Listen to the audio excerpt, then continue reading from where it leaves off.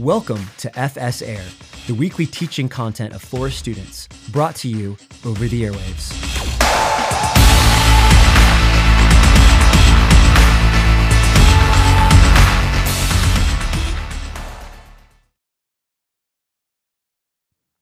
If you've ever been to a wedding before or watched enough TV or movies, you've probably picked up on the fact that weddings follow a certain pattern.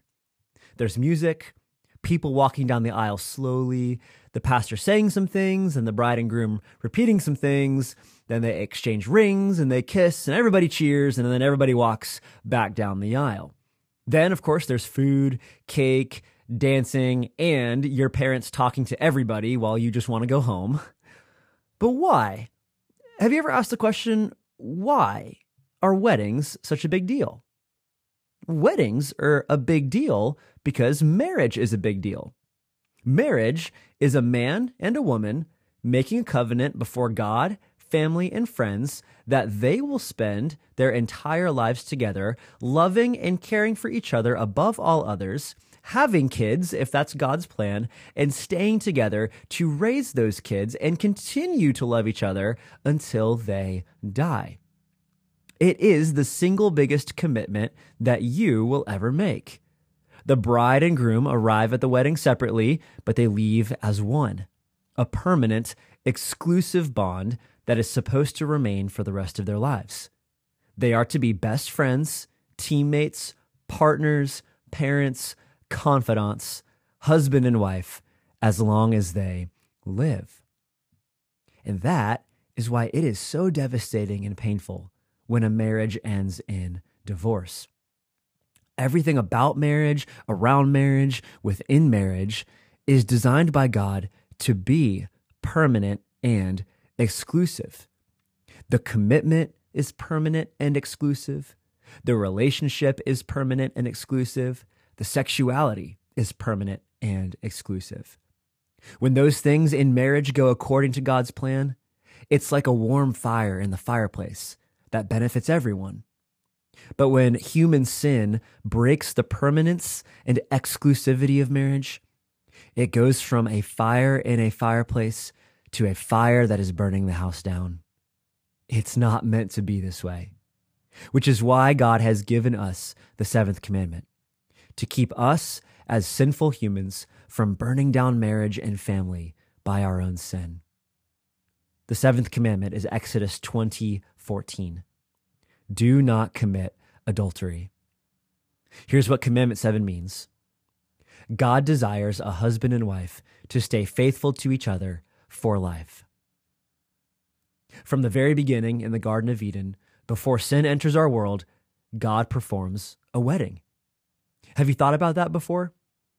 The first thing God does after creating male and female is performing a wedding. He gives Adam to Eve and Eve to Adam.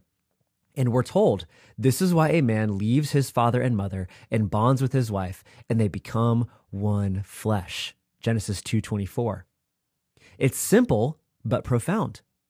When a husband and wife get married, it's more than just a ceremony, a kiss, and a piece of paper from the state of Virginia that says you're married. God says there is a deeper reality going on. A husband and wife become one, and this unity is supposed to be permanent and exclusive. Jesus agrees with this, and he echoes this permanence in Matthew 19:6. So they are no longer two, but one flesh. Therefore, what God has joined together, let no one separate. It's God's design that marriage is permanent and exclusive, and this safeguards the gift of marriage and the flourishing of the family. But because we are broken, sinful humans, people sometimes commit adultery. Adultery is when any part of the permanent, exclusive marriage relationship is taken outside of that relationship and shared with someone else. At the core of adultery is sexuality taken outside of marriage with someone else. This is what people call cheating.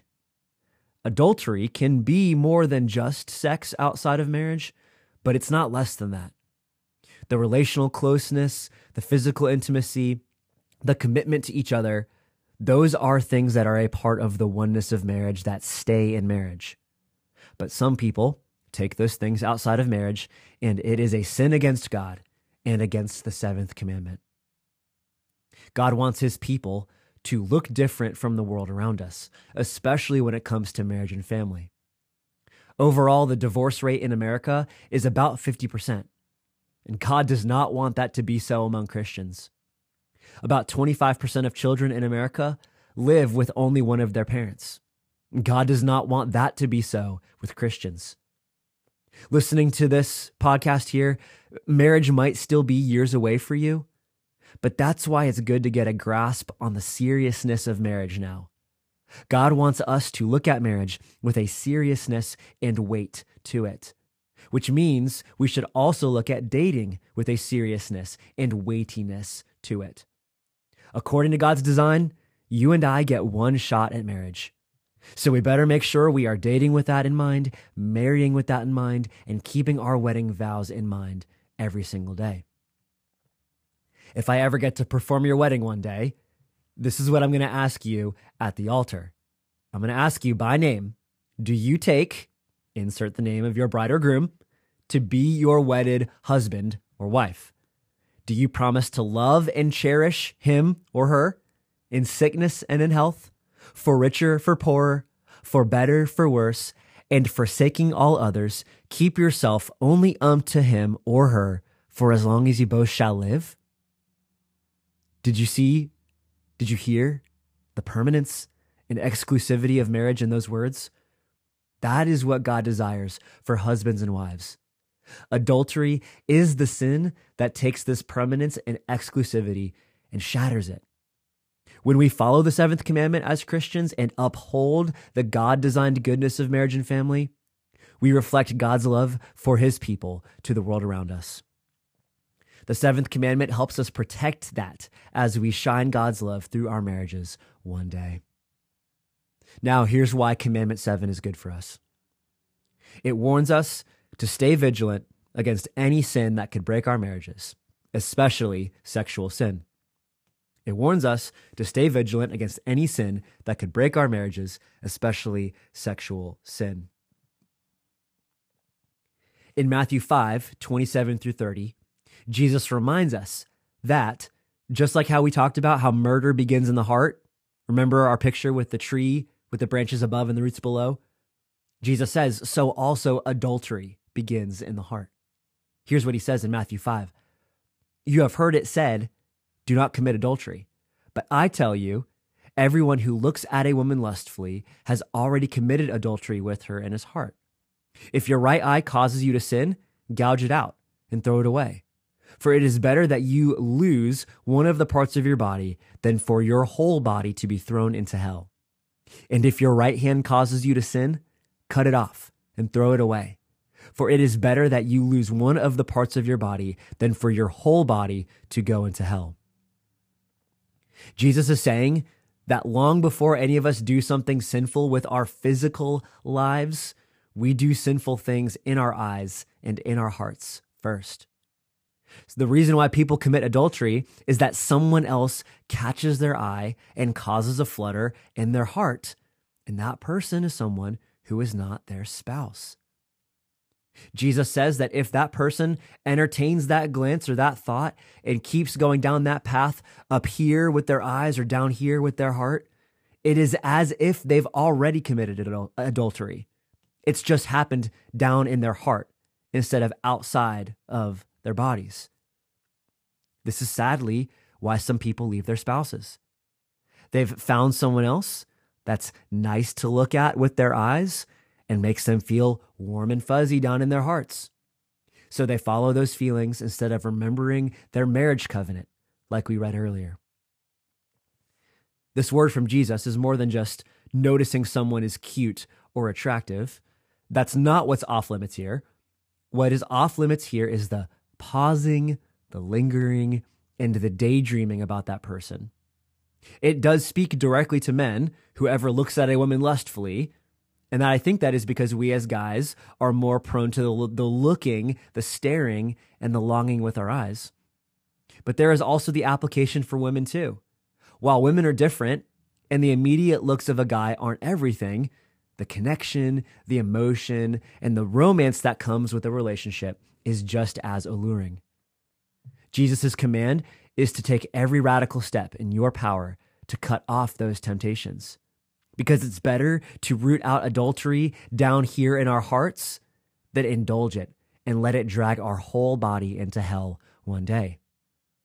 You don't literally have to cut out your eye or cut off your hand, but do everything you can to keep your own sinful eyes and hearts from going down that path.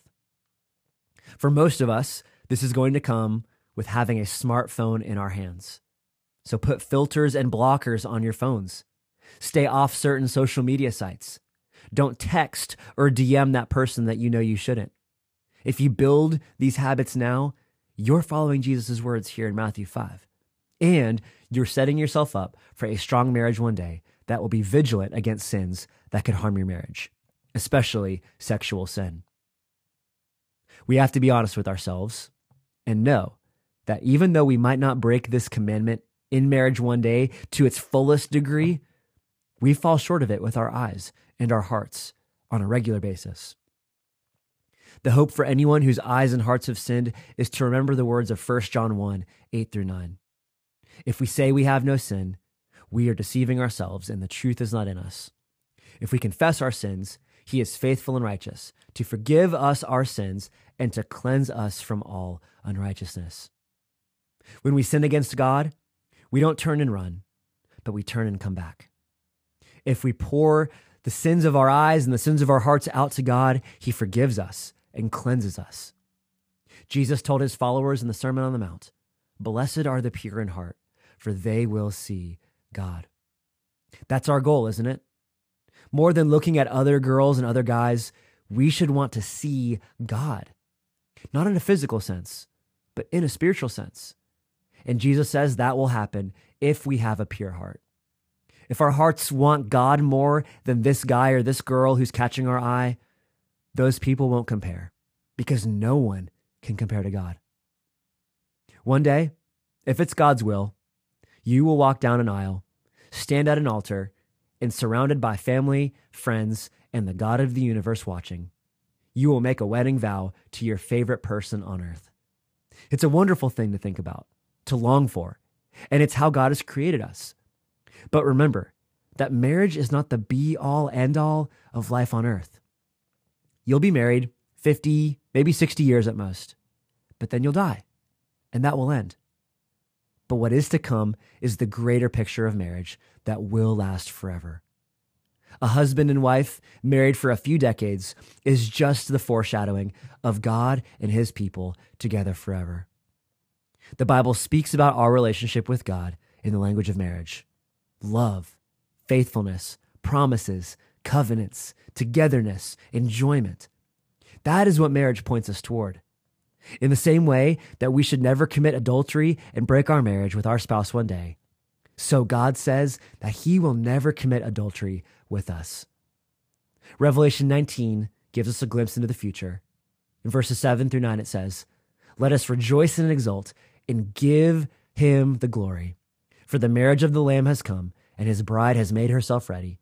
It was granted her to clothe herself with fine linen, bright and pure. For the fine linen is the righteous deeds of the saints. And the angel said to me, write this, blessed are those who are invited to the marriage supper of the Lamb. And he said to me, these are the true words of God." Just how all of history began with the marriage in the Garden of Eden, this is the grand finale of all history, a marriage in the new Garden of Eden. God and his people together forever. No heartbreak, no sin, nothing to ruin it. Let's live this out now so we can be ready for marriage one day and enjoy our union with God forever. Hear these words from Deuteronomy 30, 19-20.